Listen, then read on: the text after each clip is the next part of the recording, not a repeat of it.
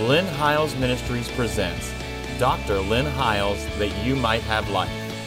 And here's your host, Dr. Lynn Hiles. I want to welcome you back to the program again this week, and I really trust that you are following us every week as we are sharing, I believe, a very, very important series from the book of Ezra, Nehemiah, Haggai, and Zechariah. We're talking about the books of restoration. The Lord began to stir me a number of weeks ago about a roadmap to reformation, and I believe in the greatest time that we are living in, there are many parallels that we can draw from this, of patterns of restoration, patterns of what it takes to fall away, and patterns of what it takes to be restored.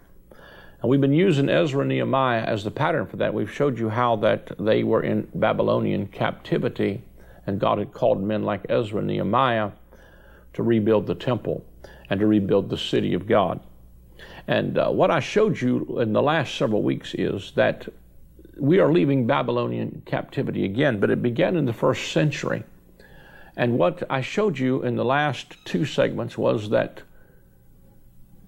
Old Covenant Israel, Old Covenant Jerusalem, the scripture calls Mystery Babylon the mother of harlots. And I showed you many, many proofs over the last two programs. If you missed them, go back and watch it on my YouTube channel or listen to it on our iTunes podcast or the RSS feed that's in our easiest way to do that's follow my website, and you can find the links there. You can watch it again, just pause it, and do study. But I think I gave a pretty convincing argument that the harlot in Great Babylon was Old Covenant Israel and Old Covenant the Old Covenant Jerusalem.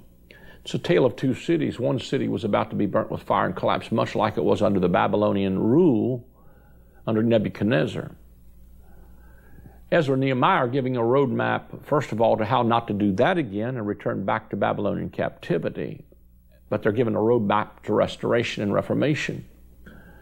And I begin to draw some parallels how that this roadmap to reformation is bringing us back into New Covenant realities.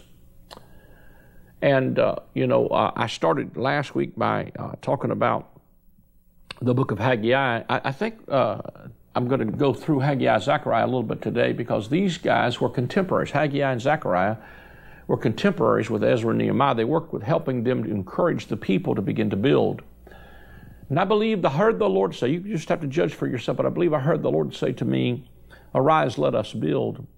And, when I hear the Lord said, arise, let us build, I'm not thinking about physical buildings. I'm thinking about building up a holy habitation of God, a people of God that are built out of lively stones. We are restoring the temple, which is not a place in the New Covenant. It's a people. I think I've made that abundantly clear in some of our last segments. And the new temple of God is you. What know you not that you are the temple of the Holy Ghost? God moves out of the old temple into the new temple. I was thinking the other day, when God created the heavens and the earth, John's gospel starts with, in the beginning was the Word was with God, and the Word was God, and all things were made by Him, and without Him was not anything made that was made. In Him was life, and the life was the light of men. And he goes on to talk about that the Word was made flesh and tabernacled among us. God pitched His tent among us. I look back at the first creation and see that heaven and earth were God's temple. It was God's sanctuary. And just like every temple of the scriptures, or even heathen gods would put the image of their God in that temple. So what God did in the first creation was put His image in Adam, and Adam was God's image in the earth, and the glory of the Lord was in the earth. In the new temple, when you find John's gospel, Jesus is the image of the invisible God. We beheld His glory as of the only begotten of the Father, full of grace and truth. He came to His own, and His own received Him not. But God said, in the beginning was the Word, and the Word was with God, and God put His tabernacle right in the midst, put His image right back in the new creation, because the new creation was God's temple again. Then Jesus comes into chapter 2 of John's gospel and begins to say to them, listen, destroy this temple, and in 3 days I'll raise it back again. And He's trying to shift their thinking from a natural building to a spiritual house, because this temple was God's building, and in the new creation God was going to put His image and fill the earth with His glory once again, as we would be image bearers in the earth, because we're called not just to go to heaven, but we're called to be the express image of His person, to put in the earth God's reflection that's in the heavens. There are prophets and apostles that came along, or prophets, especially in the Old Testament, like Haggai, who encouraged the people to build the temple. And I'm going to pick up some of this today and see if I can kind of springboard a little bit off of where I was at last week. It says, on the first day of the 6th month of the 2nd year in the reign of King Darius of Persia, God's message was delivered by the prophet Haggai to the governor of Judah, Zerubbabel, the son of Shealtiel, and to the high priest Joshua, son of Josedek. And if you go back and you read Ezra and Nehemiah, these are guys that are working with them in the rebuilding. A message from God of the angel armies. The people procrastinate. They say it isn't time to rebuild my temple, the temple of God. Shortly after that, God said more, and Haggai spoke it. How is it that it's the right time for you to live in your fine new homes while the home of God's temple is in ruins? I really believe that God is challenging His people in this hour to get up from the sense of being lazy and drawn back and being focused on me, mine, and my own stuff. We've been so distracted by everything that the world has to offer that even in the midst of this pandemic, I think we had an opportunity to pump the brakes and say, let's look around and see what's important. And in this time, I've heard the Lord say to me, it's time to arise and build. We need to build people. We need to get, like Ezra, restore the synagogue, the teaching centers where we get people back to the Word of God, where we can restore the joy. They did that in the 7th month, the 21st day of the month, the Feast of Tabernacles, which is an incredible feast of joy. I don't want to get into the Feast of Tabernacles in this segment. But God said to her, how's it the right time that you can build your own house, but you can't build God a house?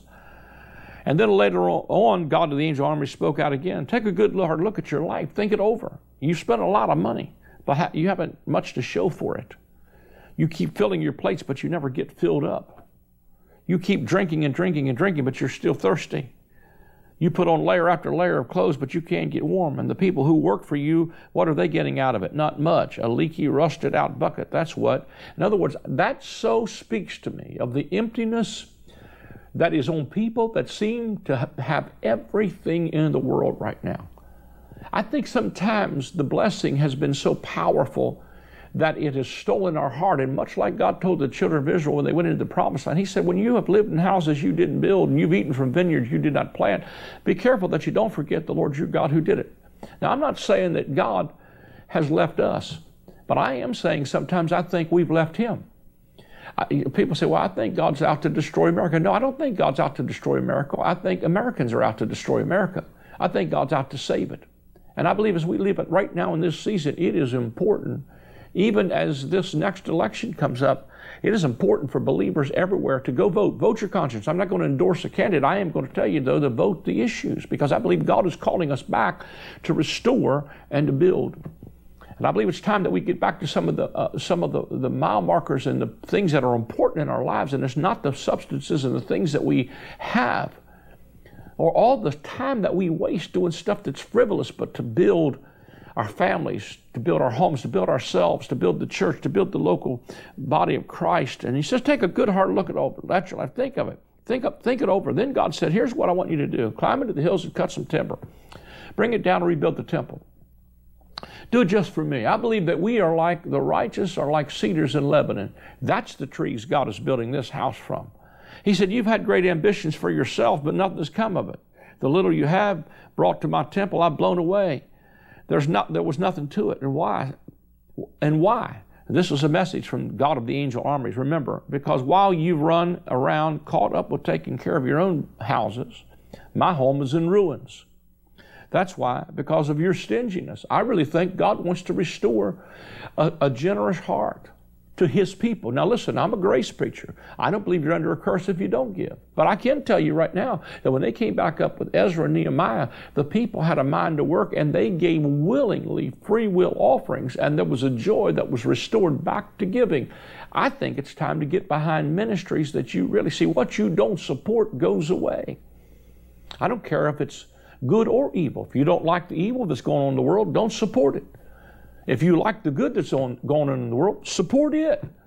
If you like ministries, don't just sit there and watch them. We've reached thousands. I'm not trying to be critical here today, but we've reached thousands and literally millions of people through these cameras and even through Facebook Lives and video Zoom things that we've done on Facebook, and we've made it available for people to give. And you know what? Sometimes we've had thousands of viewers and maybe $65 come in as an offering.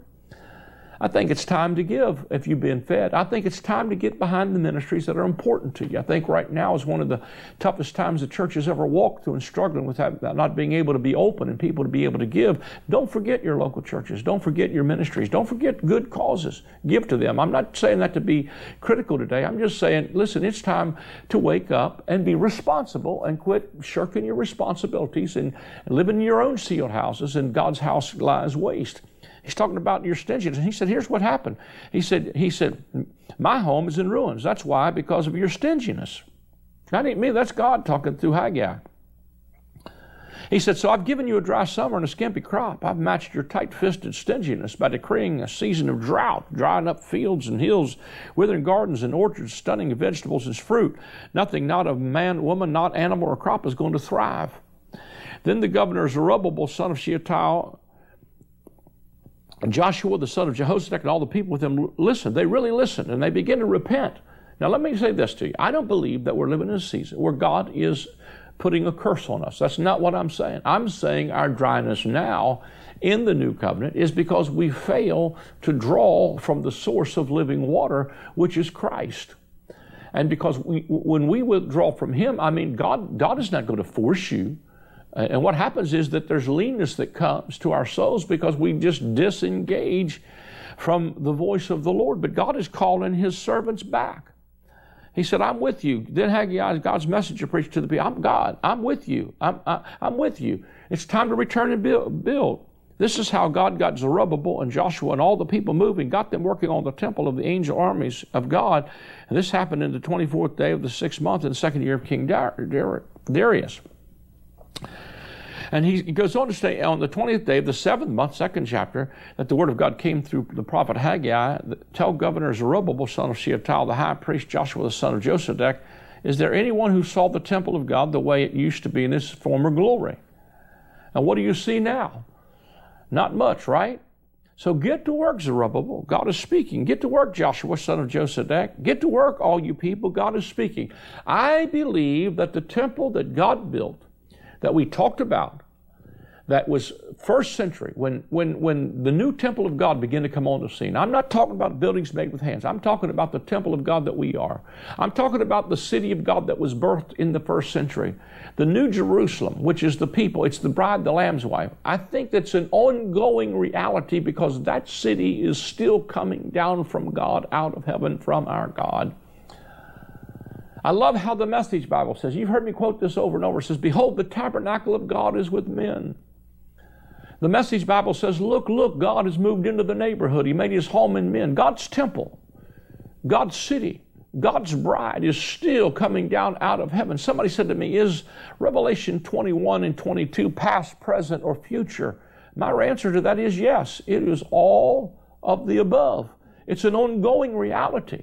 But depending on what we do with it, the condition of the church and the condition of the tabernacle of God, and I am concerned that God is raising us up now as mouthpieces and as Ezra and Nehemiah and saying it's time to get to work. It's time to go to work to build. It's time to arise and build.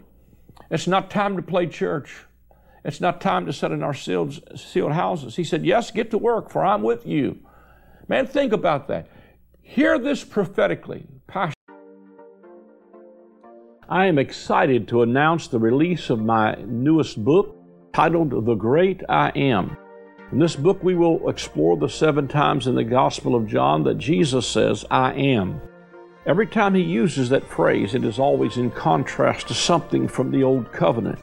For instance, they thought that the bread that fell in the wilderness was the true bread, but Jesus says to them, your fathers ate manna in the wilderness and are dead, but I am the true bread. They thought Moses and the law was the door into the sheepfold, but Jesus said to them, I am the door. As you read the pages of this book, you will truly discover the faith that replaces fear, and that believing you will have life through His name. you will discover that Jesus removed the covenant of death and replaced it with the covenant of life. You will rediscover that He is the great I Am. Get your copy of the book, The Great I Am, today. Man, think about that. Hear this prophetically. Pastor, prophet, teacher, whatever. Get to work. I'm with you, says God of the angel armies. Put into action the word I covenanted with you when you left Egypt. I'm living and breathing among you right now. Don't be timid. Don't hold back. God has moved into the neighborhood, and He's living and breathing. The vehicle of change is not the government. The vehicle of change is the church of the Lord Jesus Christ and His new covenant community of faith. And this is what the God of the angel army said: before you know it, I'll shake up the sky and the earth, oceans and fields, and I'll shake down all the godless nations. They'll bring bushels of wealth, and I will fill this temple with splendor. God of the angel armies says so. I own the silver. I own the gold. Decree of the God of the angel armies. I believe God is returning some influence back to the church. You know, I believe that even during this time of pandemic, the fact that we were included even in some of the PPP payouts has brought some wealth back to the church. I believe it is God restoring the wealth back as we begin to arise and build this kingdom. He said this temple is going to end up far better than it started out, a glorious beginning, but an even more glorious finish, a place in which I will hand out wholeness and holiness, declares the God of the angel armies. Hallelujah. The latter house will be greater than the former. And on the 24th day of the 9th month, again, this was the second year of Darius, God's message came to Haggai again. God of the angel army speaks, consult the priest for a ruling. If someone carries a piece of sacred meat in his pocket, meat that is set apart for sacrifice on the altar, and the pocket touches a loaf of bread or a dish or a stew, a bottle of wine or oil or any other food, will these foods be made holy by such contact? And the priest said no. Then Haggai said, how about someone who is contaminated with the corpse? If the person touches one of those foods, will it be contaminated? The priest said, yes, it will be contaminated. I could say that and tie it back to saying, don't be in touch with the dead man. Don't be contaminated with the old man Adam. He's a dead man. Don't be contaminated with the old covenant. The old covenant was getting to the old man to get the old man to behave. The new covenant is written to the new covenant to develop and mature the new man. Then Haggai said to this people is contaminated. Their nation is contaminated. Everything they do is contaminated. Whatever they do for me is contaminated. God says so. Think back before you set out to lay the first foundation stones for the rebuilding of my temple. How did it go with you? Isn't it true that your foot-dragging, half-hearted efforts at rebuilding the temple of God were reflected in a sluggish, halfway return on your crops? Half the grain you were used to, getting half the wine. It hit you with drought and blight and hail. Everything you were doing got hit, but it didn't seem to faze you. You continued to ignore me, says God. Now think ahead from this time, this date, this 24th day of the 9th month. Think ahead from when the temple rebuilding was launched. Has anything in your fields, vine, fig tree, pomegranate, olive tree, failed to flourish? From now on, you can count on a blessing. I believe as we turn this thing around, God is going to bless us with incredible amounts. You're going to see the favor of God like you've never seen before. I really believe as we put God first and begin, this is a new covenant concept. Seek first the kingdom and His righteousness. All these things are added to you. God will begin to cause us to flourish, and the kings of the earth will bring their glory and honor into it. Zechariah prophesies if they won't come up from year to year to celebrate the Feast of Tabernacles, there won't be any rain on that nation. I believe people are returning. God's message came a second time to Haggai on the most memorable day of the 24th day of the 9th month. He said, I'm about to shake up everything, turn everything upside down, and start over from top to bottom, overthrow governments, destroy foreign powers, dismantle the world of weapons and armaments, throw armies into confusion so that they end up killing one another. And on that day, says God, I will take you, Zerubbabel, son of Shealtiel, and the personal servant, and I will set you as a signet ring, a sign of my sovereign presence and authority. And I've looked over the field and chosen you for this work, says God of the angel armies. I'm telling you, I believe that what happens is that God begins to move and begins to bring restoration in the midst of this. And then I want to run over, and there's so many things I could say, but I want to go over into the book of Zechariah and show you how that Zechariah is also talking about this season of return. Zechariah, this is chapter 2, and it's talking about the man with the measuring tape, and he's talking about measuring Jerusalem. But verse 6, and this is the Message Bible, he says, up on your feet, get out of there. And now, God says so, return from your exile. I scattered you to the four winds, says God. Escape from Babylon, Zion, and come home now. I believe that's a word of the Lord today. I think he's saying it's time to come home now. Escape the Babylonian religious confusion and come on home now. God of the angel armies, the one of glory who sent me on a mission, commenting on the godless nations who stripped you and left you homeless, said, anyone who hits you hits me. Bloodies my nose, blackens my eye. Yes, at that time I will give the signal, and they'll be stripped down and thrown out by their own servants. Then you'll know for sure the God of the angel army sent me on this mission. Shout and celebrate, daughter of Zion. I'm on my way. I'm moving into your neighborhood, says God. God moves into the neighborhood when you rebuild this temple. Can you see the parallels? I get excited about this stuff. And, let me just go on over here. There's... Let me just, I'm going to read a couple of places in here because it starts to step out of this.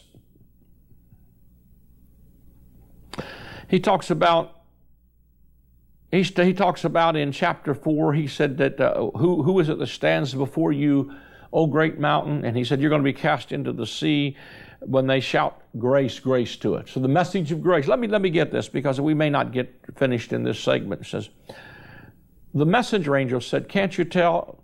He's talking about them, the two candlesticks and the two lampstands.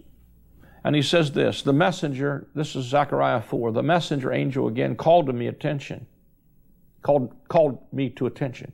It was like being wakened out of a deep sleep. He said, what do you see? And I answered, I see a lampstand of solid gold with a bowl on top, 7 lamps, each with 7 spouts are set on the bowl.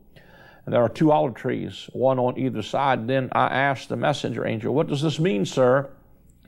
And the messenger angel said, can't you tell? I said, no, sir. Then he said, this is God's message to Zerubbabel. You can't force things. They only come about through my Spirit.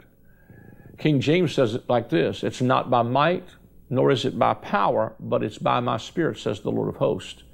See, this return from Babylonian captivity is a return from a works-based, man-centered confusion of religion that takes you back under the law and says to you, it's not by might nor is it by power, but it's by my Spirit, says the Lord of hosts. And he goes on to say, they only come through my Spirit, says the Lord of hosts. So big mountain, who do you think you are next to Zerubbabel? You're nothing but a molehill. He'll proceed to set the cornerstone in place. I believe that cornerstone was chief cornerstone named Jesus.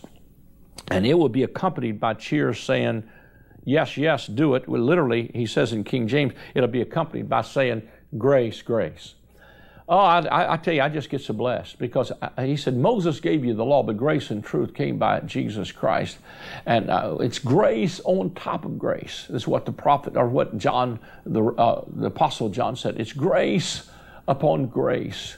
Moses gave you the law, but grace and truth came by Jesus Christ. And grace, shouting grace, grace. Listen, the message that's going to bring restoration.